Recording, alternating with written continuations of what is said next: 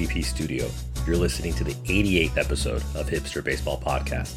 HBP, I'm Dorian, and on today's podcast, we wonder if the Myrtle Beach Pelicans would beat the Chicago Cubs, get matching tattoos with Aroldis Chapman and the New York Yankees, and special guest Adam Doc Herbert joins us to talk about the Atlanta Braves. And we're kicking off the episode, this is a bit of a surprise to you, by having a delicious beer from a good American local brewery. I'm drinking something called Backwater Brown, which is a brown ale. It's like dark and heavy. It's from a place called Tidal Creek Brew House in Myrtle Beach, South Carolina. And I'm going to have a drink. Speaking of strong, the Myrtle Beach Pelicans are located obviously in Myrtle Beach, South Carolina. The Pelicans are the single A team, one of the minor league teams of the Chicago Cubs. And according to the overlords over at MLB.com, the top 5 Chicago Cubs prospects are all in A ball, either low A or high A, which means they are years away from potentially helping the Chicago Cubs. And it's a bit of a risk to be depending on young 21-year-old men to eventually make it through AA, AAA, and then actually excel or just play very well at the major league level. And to add to that volatility, 2 of those top 5 prospects that the Cubs have are pitchers, which are even more volatile. Kind of like the Boston Red Sox that we talked about a month or so ago. I find it incomprehensible that the Chicago Cubs are in this position. They're not a good team this year. They have no one that they can count on in the AA or AAA of their affiliates because the Chicago Cubs, like the Boston Red Sox, are one of the richest teams in Major League Baseball. They're one of the most famous teams in Major League Baseball. But all that comes from ownership, straight from the top, from the Ricketts. They know what they want to do, but I don't think it's for the good of the team or the Chicago Cubs fans. We'll see what they do in the offseason. I predict they're not going to do much of anything in the offseason, but whatever. The Ricketts may surprise us. And one of the top youngsters that the Cubs have is a Dominican youngster called Kevin Alcantara. He is 6'6". That's like a, power forward? Not even. Stretch forward in basketball? I forget, whatever. He's 6'6", which is really tall. But he weighs 188 pounds. This guy's like reed thin. And Alcantara is an outfielder with the Myrtle Beach Pelicans. He's a 91st ranked prospect in all of all of the minor leagues, And the New York Yankees actually signed him back in 2018, but the Yankees packaged him for a trade for their now first baseman, Anthony Rizzo. So Rizzo left the Cubs, he got traded to the Yankees, and part of that package going from the Yankees to the Cubs was Kevin Alcantara. So now Alcantara and the rest of that really good team that they have down in Single A for the Myrtle Beach Pelicans. The Pelicans are actually going to the playoffs that start on the 15th of September. The Cubs aren't going anywhere. They're not going anywhere. Right now they're in 3rd place in the National League Central Division, 20 games behind their rivals, the St. Louis Cardinals. And the Cubs probably won't win even 70 games this year. But when I took a look at their schedule, I'm like, they're going to get 70 wins by the skin of their teeth because they have an incredibly weak schedule. They're playing the Cincinnati Reds, the Colorado Rockies, the Miami Marlins, the Pittsburgh Pirates, and they finish up the year playing the Cincinnati Reds 6 times. They're playing garbage teams, and you're a garbage team as well, so it's like a coin flip. So you actually could end up winning 70 games, which is shameful for an organization like the Chicago Cubs. Shame on you, Ricketts. This exceedingly average Cubs team, they're average in the amount of home runs they've hit as a team. They're average on their on-base percentage. Their pitching is no good. They've given up the 3rd most home runs in the major leagues, 174. Their whip, how many base runners are on every single inning, is 1.34, which is 24th in all the major leagues. And to add insult to injury, something almost unthinkable is going to happen. The Chicago Cubs catcher, Wilson Contreras, he's one of 2 or 3 players remaining from the 2016 World Series winning team. He's the only one, he's one of 3 there, like I said. The Cubs didn't trade him. like they should have and gotten something in return. He's a free agent. He's going to walk away. He's smart enough not to stay with the Cubs because the Cubs are going nowhere.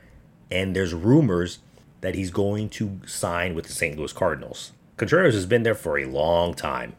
He's one of the stalwarts of that organization. The only people who've been with the Cubs longer are probably like the beer vendors that are selling you crappy domestic beers for $27. When Contreras actually signs with the Cardinals, which I hope he does, just to stab it in the hearts of the Ricketts, of it, like, what are you clowns doing? It's gonna be a knife to the heart, and I hope the Ricketts start spending because the Cubs should not be in this position.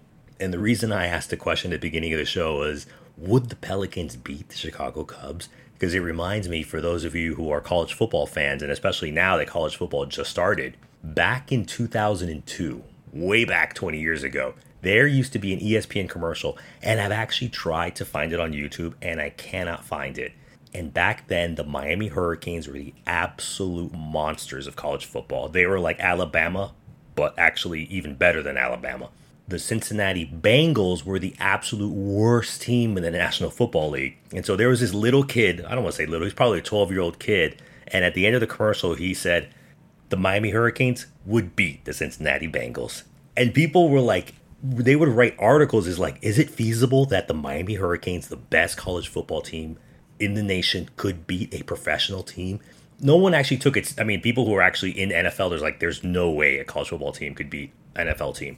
But again, this is just me making fun of the Chicago Cubs, of would their Myrtle Beach Pelicans, who were going to the playoffs and have all these tremendous young talent, would beat the parent club? Probably not, because minor league A ball is basically the equivalent of a good, not a really good, but actually a good college baseball team. If you're an 18-year-old senior in high school and you're being recruited by Vanderbilt, Cal State Fullerton, the University of Miami, the University of Florida, you're also probably on the radar of Major League Scouts. Why would you go to school when you could probably get paid $500,000 or even millions of dollars as a signing bonus? I'm sure one of the best Vanderbilt teams, their college baseball program, could play. I'm not saying they could beat, but I'm sure they could give one heck of a run to a Myrtle Beach Pelicans, a single A team. And when I found out that the Pelicans are actually going to the playoffs, I was like, you know what? I want to go see the Pelicans. I want to see these players that are on this team before they graduate up to Double A. But I'm like, you know what? I've been to a handful of single A baseball games in Florida, and man, that's just some bad baseball. Like I said, don't take this as gospel. I think it is the equivalent of a good college baseball team. It's just what the problem at the A level for the minor leagues is the pitchers have absolutely no control. They are all over the strike zone if they can even locate it. It's not pleasurable to watch. The games do go by quicker, but I enjoy it. I'm starting to like when I'm unable to go to a Major League Baseball game. I'm starting to enjoy going to Double A games. I still have yet to go to a Triple A game, which I really want to go to. But anyways, while you decide what you're going to do for Labor Day weekend, I'm going to have another drink of this delicious brown beer? Brown ale. And when you're on your Labor Day weekend holiday, you're going to relax, and you can also go on social media while wearing your sunscreen and check us out, because our Twitter handle is at HBP4040 and our Instagram account is Hipster Baseball Podcast. Speaking of Instagram, the Yankees relief pitcher Aroldis Chapman, who goes by the Instagram name The Cuban Missile, he hasn't posted anything on his Instagram since April. Shockingly, he has not shown a picture of the infected leg that was caused by a tattoo last week. Why is it that on social media people only want to show off cool things? You don't want to show off, oh, I went to go get a tattoo on my leg and it's infected and now I'm on the injured list and I can't pitch for the New York Yankees. This reminded me of my favorite physician. No one ever asks you, who's your favorite physician? People will ask you, what's your favorite car? What's your favorite color? What's your preference in a partner? What's your favorite country to go vacation in? America, you communist. My favorite physician is Dr. Gregory House from the awesome television show House. There was a show back from House back in season 6, episode 21, where a lady went to the hospital with a mysterious illness. Stop me if you heard this one before, because every time someone goes to Dr. House with a mysterious illness, she was very athletic. She was a runner. She was just very healthy. Dr. House, when they were moving her body, or she wasn't dead. She spoiler alert, she didn't die. When they were moving her on the trolley, or not the trolley, whatever they call it, the hospital, she went through a UV light, and then Dr. House saw remnants of a tattoo. I think it was on her leg or her arm. And that is how he was able to diagnose the fact that she was suffering from an allergic reaction to the tattoo ink. I think that the New York Yankees need to hire Dr. Gregory House as the team doctor. Because Chapman started feeling an irritation in his leg last Thursday, which is just last week, after getting the tattoo earlier in the week. And again, on social media, you only show really cool things. Like, why wouldn't Aroldis Chapman give a shout out to the ink, air quotes, artist who infected him? That's so gross. That is so gross. All the other athletes are always giving a shout out to barber who gives them a fresh haircut, or the jeweler who gives them amazing, beautiful custom jewelry, or the tattoo artist, or whatever. But Aroldis Chapman is like, no, I'm not going to tell you who gave me, I don't know, hepatitis C or whatever. Please, no. It's a joke. The HBP general counsel tells me that we can't be sued right now because of my jokes. It's a joke, people. I'm not saying Aroldis Chapman has anything, but we do know he has an infection. And when I'm thinking about all these jewelers to the stars, barbers to the stars, ink artists to the stars, I think of Gabe Eric, who's famous in the baseball world because he's the owner of Happy Jewelers. I think Happy Jewelers, Happy Jewelries, whatever. Him and his brother own a place in Orange County, California. Jock Peterson got his beautiful pearl necklace from last year. We went over that obviously last year. Everyone knows, it's like, why in the world is Jock Peterson wearing pearls, which is, what your mom or grandma wears. But he got it from Gabe Eric, and Jock Peterson gave a shout out to Gabe Eric and his brother for providing the custom made pearls to him last year. Anyways, we're not talking about Jock Peterson. We're talking about Aroldis Chapman. Because of that issue, because he hasn't been pitching well at all this year, and the leg infection because of the tattoo, the last time he's actually pitched was on the 19th of August against Toronto. And Chapman is in the last year of a 3-year, $48 million contract that he signed with the New York Yankees. Let's go on a limb and say Chapman is not returning to the Bronx next year. And the Yankees need all the help they can get. And the fact that Chapman, who still has he's very talented. He doesn't have a good year, but he's still incredibly talented. They need him. And he goes off and gets a tattoo, gets it infected. That wasn't the plan. Obviously, he didn't deliberately go and say, hey, get me infected. But the Yankees are struggling, shockingly. I know this isn't breaking news. They lost the series to the LA Angels earlier this week. They went out to Anaheim, to Orange County, and they lost 2 of 3 games to the LA Angels. The Los Angeles Angels of Anaheim, however their atrocious name is. Let me say that again.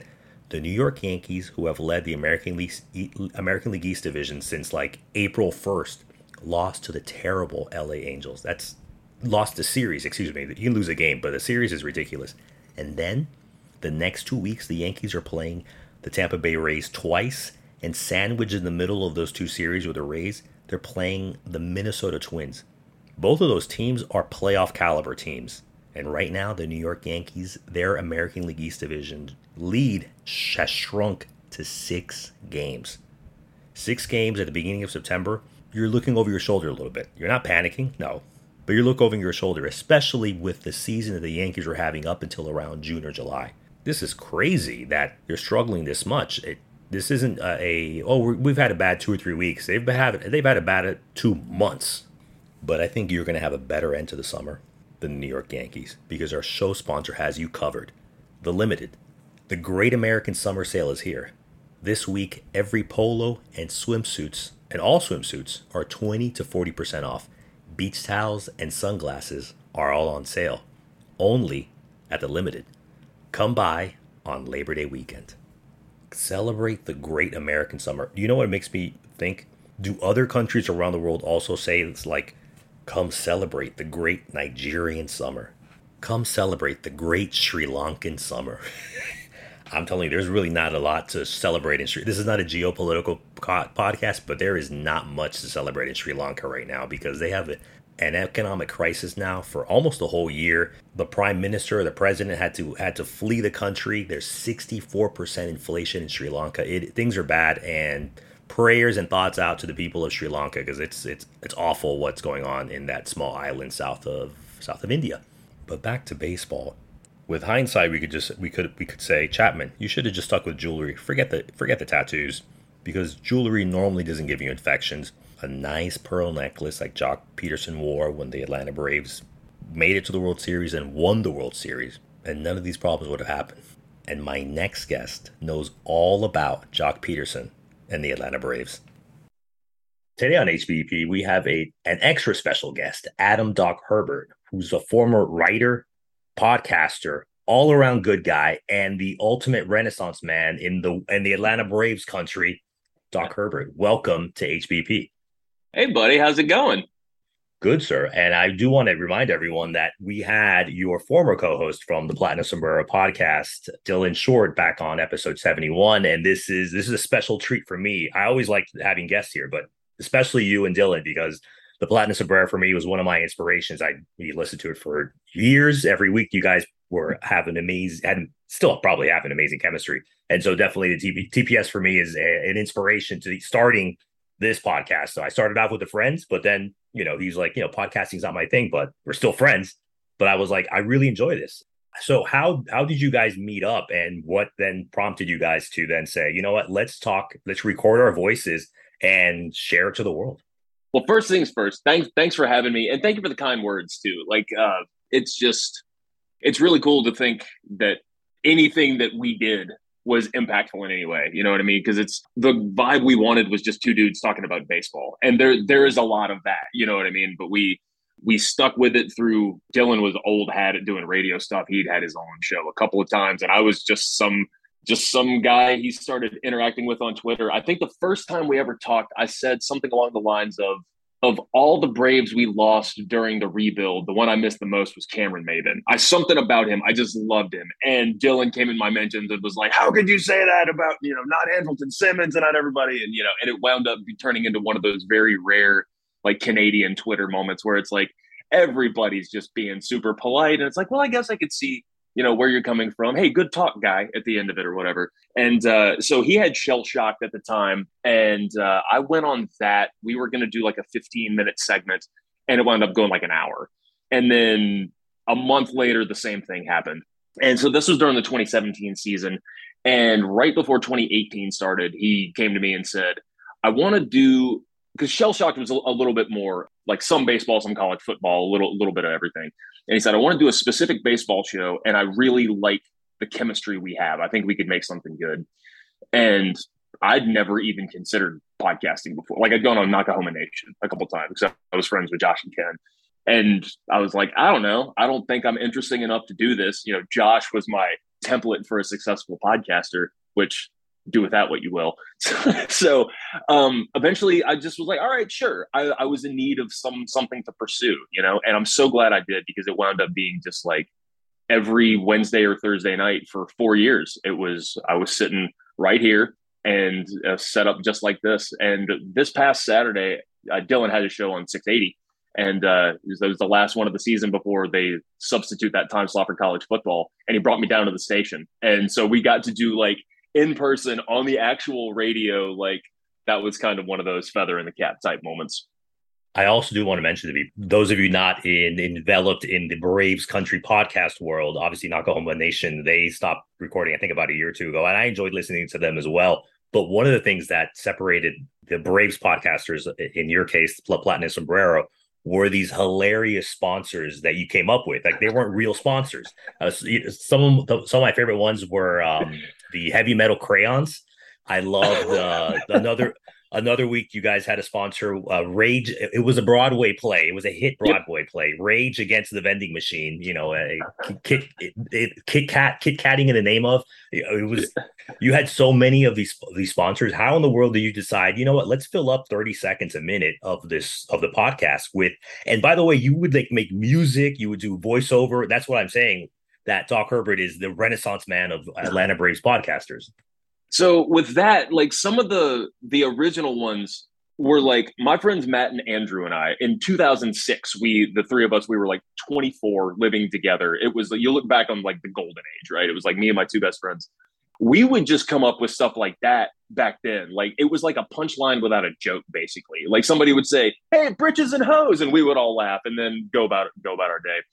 Andrew and I have been making music together for forever. So we would have songs like the Department of Sequel Control was a song and Bridges and Hose became a song and all those different things. So when we got the show, it was just a stupid idea that I was like, hey, I thought about like Edgar Allan Potpourri. That sounds like a fake product. And Dylan and I got to talking about it. And he's like, make an ad for it, like write the rest of the joke because the punchline's only 10%. Like the punchline only works if the setup is great. So I started digging through all the old archives, and the Heavy Metal Crayons one actually was.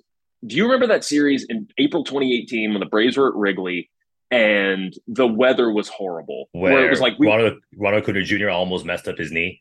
I think he was like, this was the one where Sam Freeman came in and gave up like 7 runs in the 8th inning because the infielders couldn't feel their hands. Yes. Everyone, I do remember. Yes.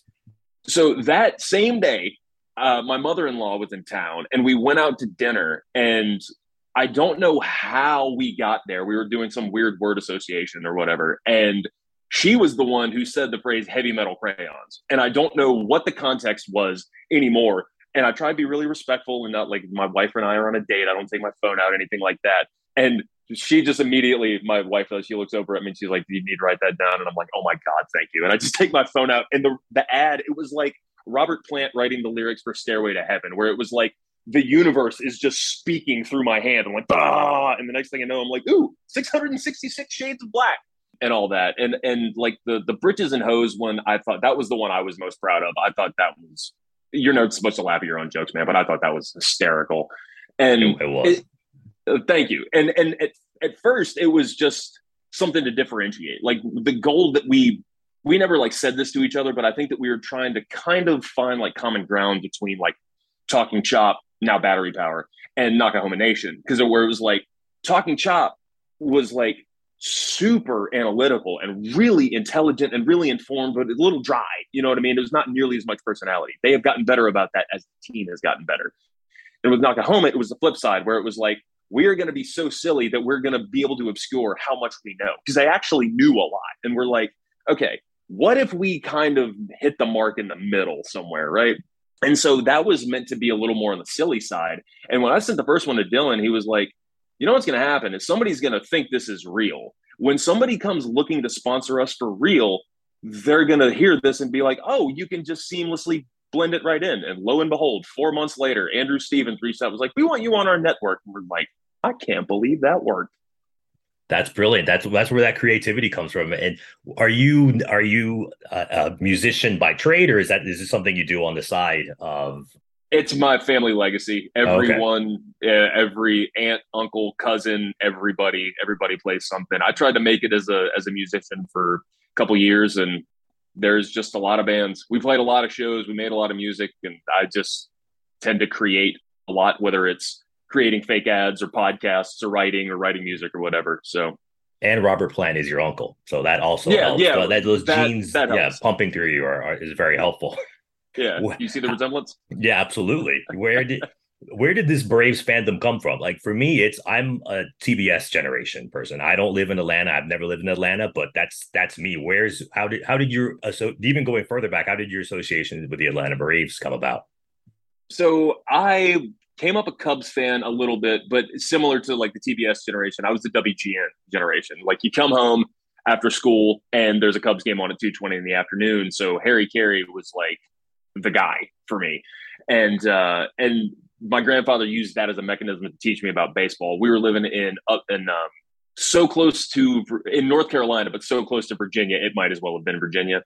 And when we moved over to Europe and we came back, and instead of going back home to Eden, we came to Snellville in Georgia. And this was Halloween of 1992. So this is right after the Blue Jays World Series. And geographically, it worked that the Braves we're suddenly in a city where the team was really good. Like if we had stayed in North Carolina, I probably would have wound up either as like an Orioles fan or a Nationals fan or something, just based on blackouts and proximity. So got really lucky being able to get plugged into a team that was already really good and kind of taking what I knew already, and we won 12 straight division titles after I moved here. So it was a pretty easy connection.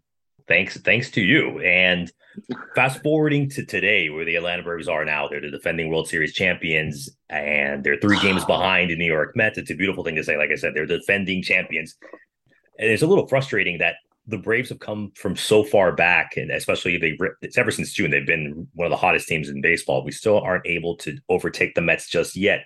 But the question I keep coming back is, and especially some frustrating losses these past few weeks, is where in the world would the Braves season be without the youngsters, without William Contreras, without Spencer Strider, without Michael Harris II, et cetera, et cetera?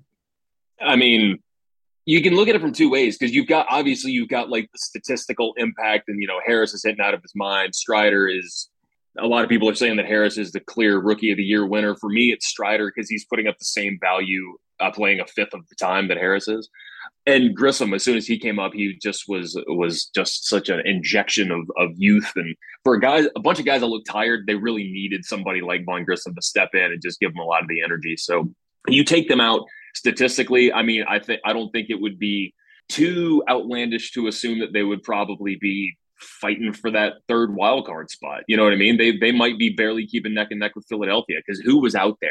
You had Duvall, who was playing center, and he's gone now. And you had, it's like, even if it was strictly based on the fact that they had injuries that they were dealing with or ineffectiveness in the fifth spot, when you start to compare like what they're doing versus who was there in the first place, it's like, man, we're lucky to be over 500 in some spots. And everybody talks about Harris coming straight up from AA, and in half the time that Acuna was there, no time in AAA.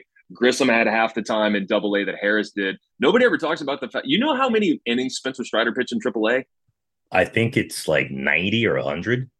One. He pitched one Wow. inning in AAA. Yeah, it was like because he started in low A and wound up. It was like right at the end of the year, and he got a little bit of time on the big league roster before the series was out. I think it was against the Mets to end the season last year. So he's another one that, because he got the one inning, nobody talks about it. But yeah, I mean, these guys are, when you're looking at the future, Grissom is still team control, Strider's team control. Harris is locked in a team friendly deal for the next decade, basically. Like, man, get used to this. Speaking of Spencer Strider, people don't know he's a very young pitcher, and he has this mustache he's had since, well, I think he said that he grew it as a joke coming out of high school or something like that.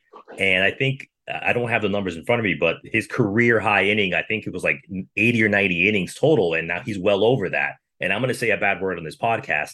This reminds me of the Steven Strasburg back in when he was a rookie and that's the bad word, Steven Strasburg, because we're not fans of Steven. He's a fantastic. Well, he was when he's not injured 90% of the time with the Washington Nationals. If you remember when he was a rookie, I want to say this was obviously in the middle of their title run with Bryce Harper and all those.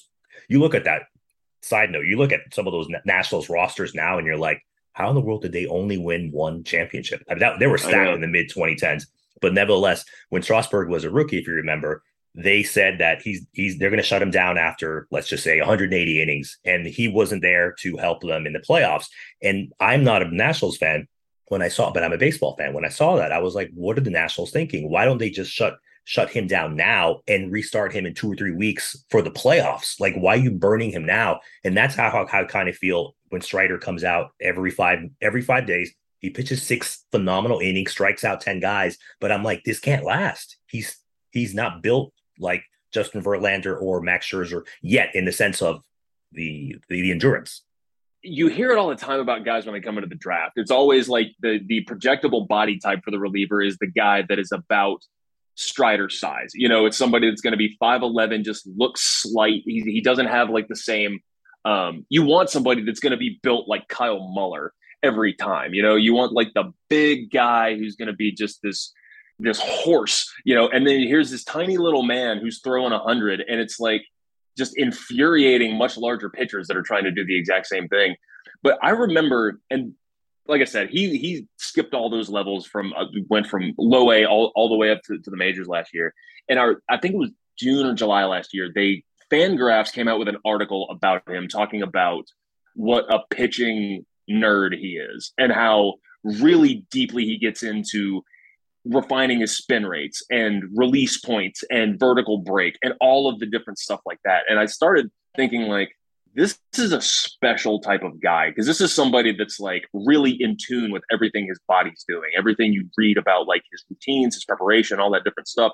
And I've all year I'm like, look, you got to be careful with this guy because not because I think he's going to break or because he's had Tommy John or whatever, but it's like it's just the law of the human limit. You know, like what can you actually do without properly ramping up? You go into the gym, you need to warm up before you start hitting max sets, right?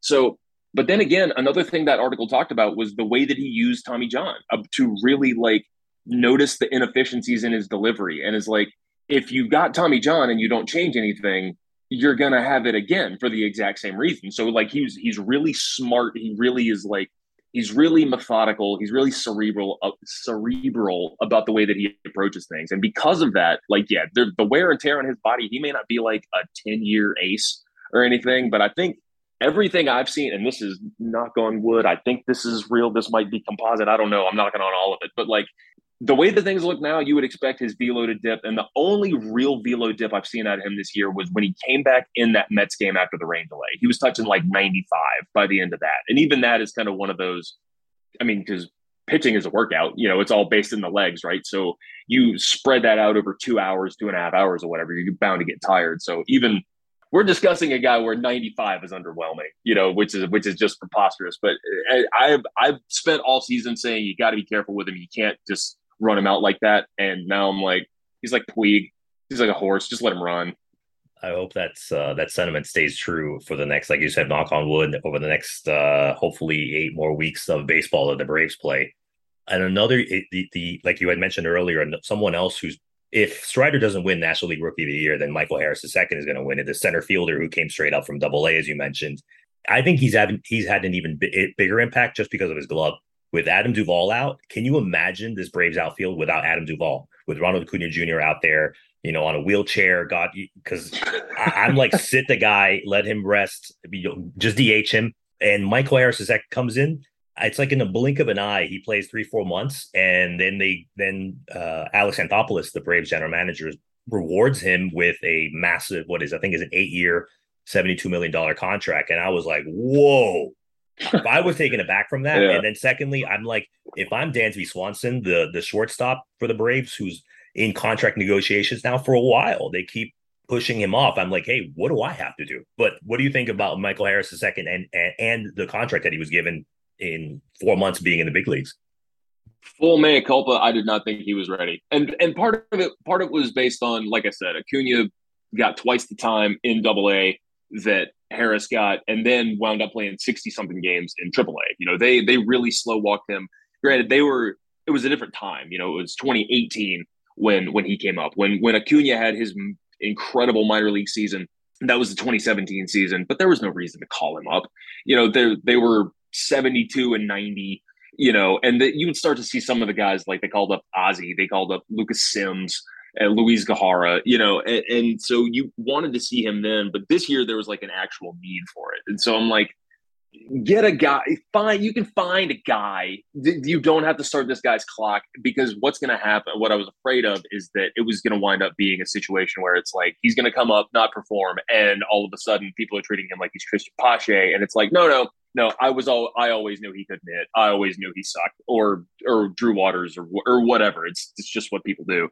And he showed up, and the first couple games, they went like 1-3 or whatever. And then they ran off 14 in a row. So, and over the scope of Harris's entire time, he was like 57 and 25, which is like still boggles the mind based on how horribly they started or how mediocre they started. And now it's like, now they're just throwing all this money at him. And I made this point when Dylan and I were talking on 680 the other day. Like, people get up in arms about the contract, and understandably so.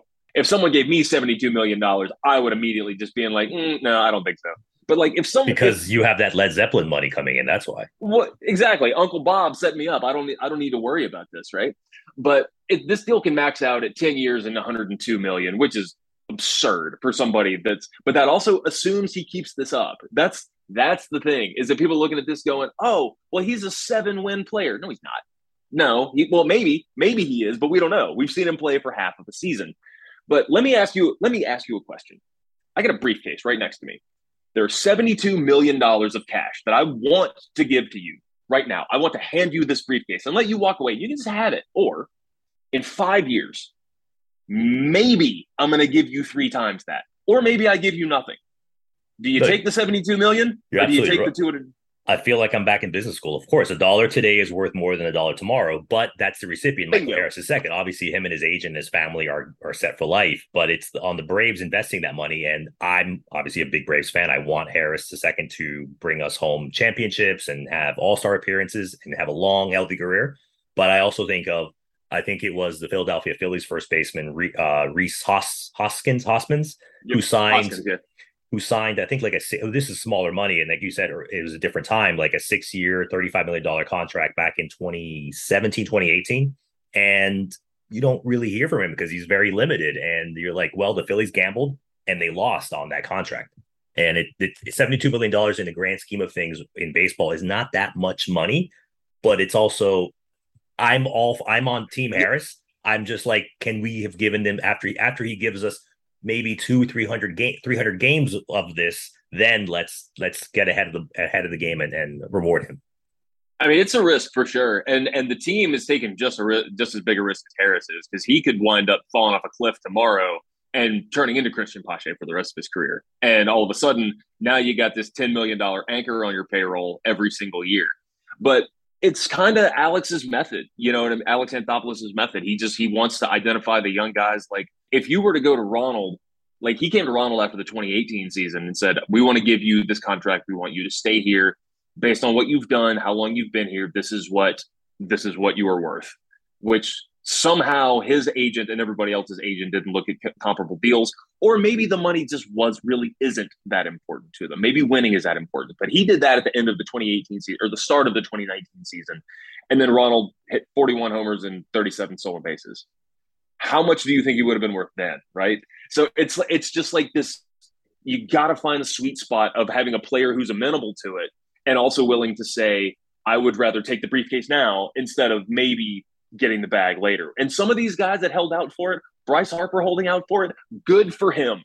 Good for him. That's all. I know that Bryce Harper is one of the most hated men in Braves country. I love Bryce Harper. I wanted the Braves to sign him so bad. Me too. I wouldn't have been against it. And he honestly got a pretty fair deal, or Philadelphia got a pretty fair deal out of that too. But that is the risk. And so even when you're looking at a guy like Grissom, and my first thought, as soon as you see Grissom comes up and he scores 16 runs in 17 games or whatever the number was, it's like, sign him too. 10 years, $33 million. Maybe he'll sign it. You want to lock him in like that, but it's like, it is a gamble on both sides. And so now that you've got, and you see what happens like with Riley, now he's making 21 million a year as opposed to Harris, who's making half that based on the time that they signed him. So it's unquestionably a risk, but as long as fans keep coming down to the stadium, and I just saw that we are about to break the attendance record. It's only 5 years old for Truist, but as long as fans keep coming down, spending money in the Battery, we would have to colossally poop the bed to miss the playoffs this year. So you're looking at least, even if it's just a wild card, you're looking at least 2 playoff games. That little development that they got down there is pulling in some coin right now. So lock him in while you can. And I just hope he keeps it up, because if we do have a 7-win player who's maxing out at $15 million during his option years, I mean, that's a pretty good deal. That's the bargain of the century. Well, almost. I think Ronald Acuna Jr.'s bargain of the century. But as you're saying, as these youngsters are helping push this team into the playoffs, what are your thoughts on potential matchups or where the team is that they can actually make it back to the World Series? I would really like it if we could catch the Mets, and I'm kind of coming to terms with the fact that it's looking less and less likely. The Dodgers and the Mets are playing right now. Dodgers have to win today. We have to beat Colorado. We can't fall more than 3 games back between now and the end of the season. You can't do it. And that's just, the Mets schedule is so easy. It is a cakewalk. If I was the Mets, I would actually be a little scared, because this is the type of run that it's easy to take for granted. And all of a sudden, the next thing you know, you wind up going only 15-11 during the last 27 instead of going like 18-9, which can be brutal. And Braves schedule is not too horrible either.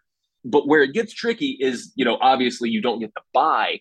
But if you're the wild card and you win that round, you're going to go face the Dodgers. As opposed to, if you get the 2nd seed, then you face the 3 seed, who would be St. Louis, or the sixth seed who currently is San Diego, if I'm not mistaken. And I Yep. am the team that scares me the most, and nobody's talking about this. The team that scares me the most is actually Philadelphia, because Bryce Harper is back and they can't pitch, they can't field, but God, they can hit. They're like, it's an even more extreme version of the Braves, right? Plus, they're playing in a ballpark that's like this big.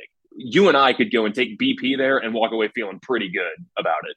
But then you get Philadelphia, and then you get the Dodgers, and then you get the Mets. I mean, it's like that's a gauntlet to run. But whoever it is, regardless of, and I've come to terms with just get my guys there. I don't care. This is like the Dodgers can match us for experience, but pretty much no, and so can the Astros. But basically, nobody else can. Like the Mets have a great roster.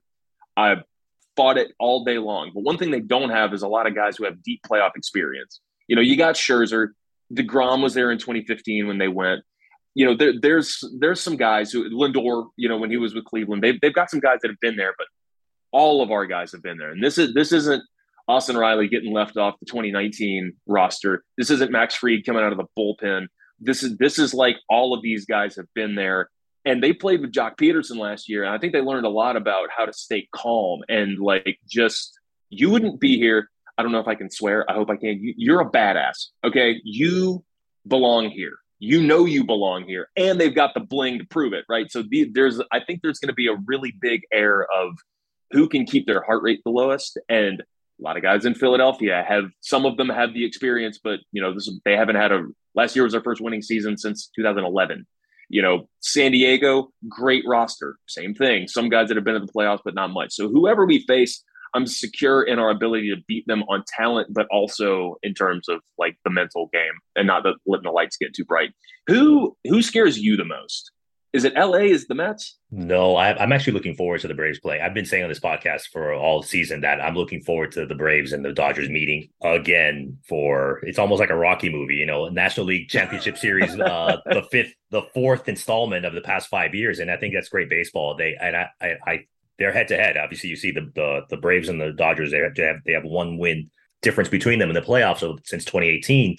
It's if we face the Mets or obviously another bad word, the St. Louis Cardinals, just because of that black devil magic or black card, whatever they call it. I can't. And then the series that they just had this past weekend, it just drove me insane seeing some of those games of the Cardinals. I don't know what they is, but I don't know what it is, but when they're playing at home, where they're just playing in the playoffs, they something happens to them, and they're the ones I'm most concerned because I still think that the Braves are better than the Cardinals. It's just that the Braves can more easily stub their toe against a team like the Cardinals versus the Dodgers, because the Dodgers, you're looking at each other like some, you know, UFC fight. You're looking at them eye to eye. It's like, look, we're going full distance. The Dodgers would be scarier if we hadn't beat them last year. I mean, they're still, even with losing last night, it's not out of the realm of possibility for them to have the best regular season of all time. Like the 2001 Mariners won 116, and the Dodgers still have that in their sights. Once again, I would like for them to beat the Mets today to help add to that total. But anyway, you cut it. I mean, we saw it last year, man. Once you get in the playoffs, just the weirdest stuff can happen. And we because I'm on the team, the Braves got really, really lucky in some cases last year. You got to be really good, but without luck, you're never going to have that. And that's why things were so tricky for so long, is that some of the teams that were making the playoffs were good. They may not have been good enough to make it like all the way to the World Series, but they were good enough to win a series. But like Brooks Conrad or the outfield fly, or in 2013, in drawing the Dodgers in the NLDS and getting just and leaving Craig Kimbrell in. Was that the year that Freddie Gonzalez left Craig Kimbrell in the bullpen. Yeah, that's a tricky one. Yeah. No, but yeah, I mean, I remember I was in Dallas. I had been in the car all day. Me and my coworker drove to Dallas, Texas, and we're sitting at a bar watching this game. And as soon as I just was like, I turned to him, I'm like, it's time for me to go to bed. This is a very bad end to a very long day. And just like, man, that image, you can still see him just, you know, with arms crossed standing out in the bullpen. But like any team, if you make it, like, look, Padres are easy to dunk on right now because they got Soto, Drury, and Hader, and somehow got worse. And Josh Bell. And they somehow are like just treading water. Like they're this close to losing their spot to Milwaukee, who that's another team. I didn't realize how many home runs Milwaukee is hitting. Not to mention they've still got Corbin Burns, they still got Freddie Peralta, and if Devin Williams didn't get hurt last year, I don't think we would have won that series. I don't think we would have even made it past the NLDS. Once again, you got to get kind of lucky, which Devin Williams pulling a Huascar Ynoa and breaking his hand because he got frustrated, that's stupid for him. That's lucky for us. So Padres, even with the disaster that they kind of are right now, they scare me just as much as anybody because of you just look up and down the lineup. They don't have Tatis, but I don't really even think Tatis is that great when he is healthy. So it might have been kind of a boon for them to not have to play with him right now. And Cardinals, yeah, saw it this past weekend. The difference between teams like us and the Cardinals is not as big as I would like it to be. Having clear cut MVP favorite in Goldie, having a year over year superstar at Arenado, even as he gets deeper into his 30s, and role players like Tommy Edman. I hate Tommy Edman because he is the St. Louis Cardinals in one person. It was like if you could turn them into one team into one person, it's Tommy Edman. So, but then again, we have Max Fried. We have Spencer Strider and Kyle Wright, and that doesn't even get into the lineup. So nobody wants to play us. I'll tell you that. There are some teams I don't want to play, but I guarantee you everybody's like, please do not make us play the Braves in the playoff. Don't make us go to Truist. Those fans are insane. I absolutely agree with you. One last thing I wanted to say about potentially facing the Dodgers is, from a personal point of view, I do want the Braves to face the Dodgers in the National League Championship Series, so I have an excuse to go out and doubly see family, see friends, and also see see a game or two out there. That's one of the things I regret of not going to a playoff game, because I don't know if you had a chance to make it to any of the games in the playoffs last year, but I was just shocked at how the prices rose in the secondary market from, going to see like the Brewers, the National League Division Series. I think it was maybe like in the $60 or $80, even to see the National League Championship Series against the Dodgers. I think it was like $150. The World Series just zooms up to $1,000. I'm like, wow. I was like, yeah, I was excited. I'm like, I'll shell out some money to go. And I was like $1,000 to see it, to sit in the nosebleed section. That's what I was disappointed about. So I'm like, this year I've learned my lesson. I want to try to go to an early round. God willing, it's a long run. Did you manage to go out to any games? I went to one. I have been over the past 4 years, well, 2020 notwithstanding, because I didn't go out to Arlington, but I've gone to one playoff game a year for the past couple of years, and I'm 3-0. And so I was there for the 2018 Acuna Grand Slam game. I was there in 2018. I was there for the Adam Duvall home run and the Folty game against Game 2 of the NLDS. Not that other game that happened at Truist in 2019, the 10-run first inning. And then last year, I was there at Game 6 when we clinched against LA, and Matzek struck out Mookie, and it was like standing behind an airplane as it was taking off. It was the loudest freaking thing. Oh my God. It was like, and I remember my friend Mark Gent runs a company called Simply a Fan, which is basically like, it's like an event it's like a gathering. I don't want to put this. It's like a baseball experience company where it's like he lives in Nashville, and it's like he'll get a group of 60 people to take a bunch of Sprinter vans into Atlanta, and he'll get like a suite. Like for the Dodger series when Freddie came back, he got a big suite for that. He reached out to me and he's like, I have some extra tickets for this if you want. And I'm like, I don't know, man. I don't think I could handle being in the building if we lost to tie it up at 3-3, because then this is Atlanta. You know what's going to happen, right? Like, I can't do that. And he's like, yeah, but what about if you win? Am I that scarred that I never even considered that part? Like, I get to watch the team go to a World Series. And so we paid, even with Mark giving me a slight friends and family discount on the tickets he got, it was like, man, we paid out the nose. And my wife was such a trooper, man. When we first started dating, she knew Chipper Jones, and that was it. She's from Ohio. She's from Columbus. She was Ohio State football growing up, and not close enough to Cincinnati or Cleveland, so she didn't really care about baseball. And now she could tell you like 6 reasons why you should keep Area Adrianza over Orlando Arcia when all that. So she was there every step of the way, man, and she was more gung ho about going than I was. She's like, she's been to more games this year than I have. It was the last time I went down there. But yeah, Tickets escalate quickly. I talked to my dad after the game. I'm like, well, I'm gonna see if I can find us World Series tickets. I'll talk to Mark. And same thing as you, where it's like any price with a comma in it, I'm good. I'm good. Yeah, it's disappointing, but like I said, I'll try to do it an earlier round than the World Series and Yeah. just watch the World Series, knock on wood, with the Braves in it from the comfort of my own couch. And obviously, the Braves country has always been big, especially because they said TBS generation. They won a lot in the '90s, and now they're winning a lot now over the past 4 years, ever since Ronald Acuna Jr. joined the team and Freddie Gonzalez is no longer there, etc. Many things. And so you get more famous, you get more followers. What about you? And that, obviously, you, like you said, you're the Renaissance man of Braves country. You're a podcaster, writer, musician. Who is, for fun, like who is a follower that you're most proud of having? You're like, wow, I can't believe this person actually follows me on social media. Man, there's no reason for like David Adler from Statcast. There's no reason for him to follow me. I don't know how he found me. I have no idea, but he does. And Dan Szymborski, we had Dan Szymborski on from Fangraphs once upon a time. And anytime you see the blue check mark that follows you, it's like that's super cool. Dan in particular was awesome because we were doing an extra innings and he was the hardest I've ever laughed at a response. I asked him what his bat signal was, and he was just like, you're making this really deep assumption that Batman is like outside. He's just waiting for you to, it's like what if Batman's daughter has like a ballet recital and he's indoors and he can't get away from it? Just text Batman. You never send him the bat signal. It was obviously much more eloquent than that, but like I was just like giggling like a schoolgirl with that. But honestly, this is kind of a cheesy answer, but like the guys from Chatting Average, as weird as that sounds, because I remember it started out when it was like, I remember when Austin Riley's race was Josh Donaldson's hair. That was his first parody account.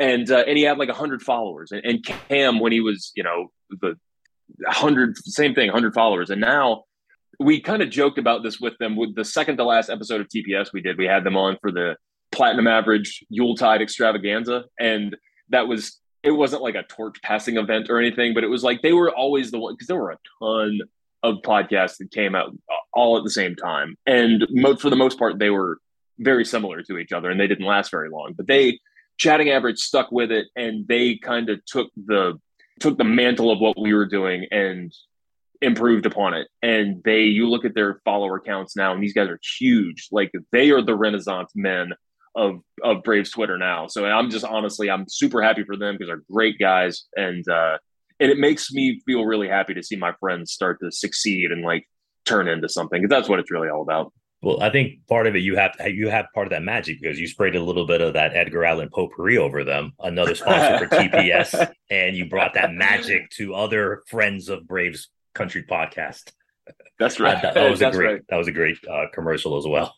Oh, thanks. Yeah, that was the first one I ever sent to him. Ever sent to Dylan. You had said earlier about another commercial sponsorship that you had when you were at dinner with your wife and your mother-in-law, where we always like to broadcast and share local places here because I always drink a beer when I record the podcast, and I always give a shout out to the brewery that I buy it from, whether mostly up and down the East Coast. But what about you? Like, where is a place that you like to go? It doesn't have to be a brewery. It could be a coffee shop, your local breakfast diner. What's a place that you're like, this is a comfy place that I'm always feeling, I always feel great about going.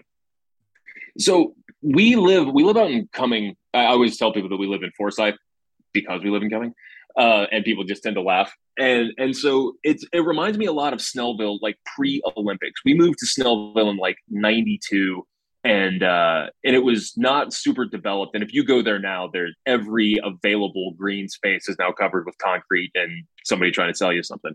But out here reminds me of that too. And so it's like if you go to the store, it's like a meaningful thing. So we don't have anything like super close. There's a church right around the corner that just opened a coffee shop that my wife swears the place is called Higher Grounds. If it's not called that, then they missed a golden opportunity. I want to go in there. There's a place right around the corner called Catch 22. It's like just a little, not like a dive bar meets restaurant kind of. And it's best place you can go and get a beer and get a halfway decent meal. Sometimes they got live music going on, and some of our really good friends live right around the corner. So we'll go and meet up with them for dinner sometimes.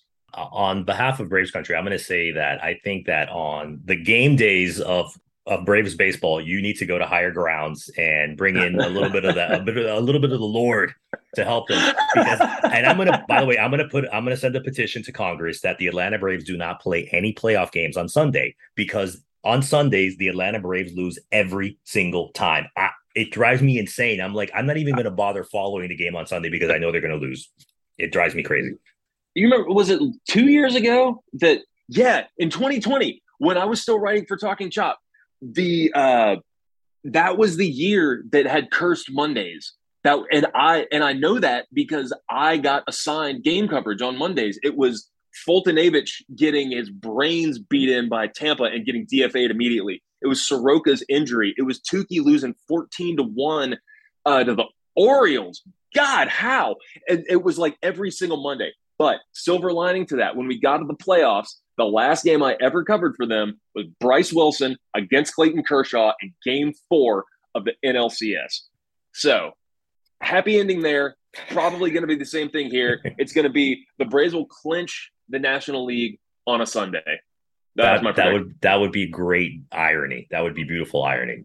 It'll be a Sunday afternoon too. We're going to get all of the things we can't overcome this year, and we will advance on a Sunday afternoon because we can't win in day games either.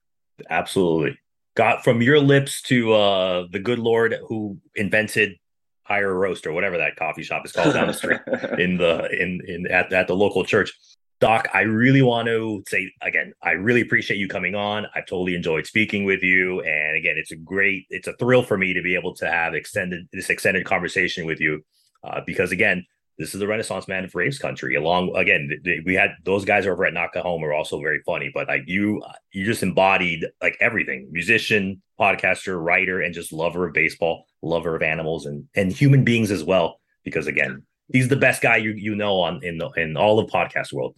Thanks again, Doc. And if you want to lead us away, and again, tell people who you are and where they can potentially find you on social media. Sure. Well, first thing, I had a blast, man. This is a great setup you got here. You got a great podcasting flow. You got the great voice for it and everything. So best of luck to you. I really appreciate it. Thanks for having me on, man. I was in the process of dusting off the show, and then I realized like, oh yeah, the reason we stopped is because there is no time. Thank you for having me on to talk baseball. Anytime you ever want to chat, whether you want to press record or not, always happy to do it. For anybody that doesn't know where to find me on Twitter, I am actually at Twins Doc Herbert right now. I got super frustrated after the Braves blew a lead on May the 31st, completely rebranded as a Twins fan. My brother lives in Minneapolis. That's not just out of nowhere. And then the Braves won 14 straight and have been like 57-25 since that happened. So I'm not changing it back till at least the offseason, maybe never again. So yeah, at Twins Doc Herbert. I took Twitter off of my phone because it is the worst place in the world. So if you need me, you can find me on Instagram. Probably it's Adam Ryan Herbert. I want to thank Doc Herbert for joining me. It was awesome talking with a Braves podcast legend. I also want to thank new listeners from Sao Paulo, Brazil, Arapiraca, Brazil, Quito, Ecuador, Presidencia Roque Sáenz Peña, Argentina, Ciudad Juárez, Mexico. What's up with all these new Latin American listeners? It's very awesome. And another new international listener from Abakan, Russia. I don't speak Russian. I have no idea how to pronounce that. But nevertheless, thank you. Spasiba. Subscribe on Apple, Google, SoundCloud, or Spotify. Picture of my drink will be on Instagram and Twitter. Let's get together next week for a brand new episode of HBP, Hipster Baseball Podcast. Bye.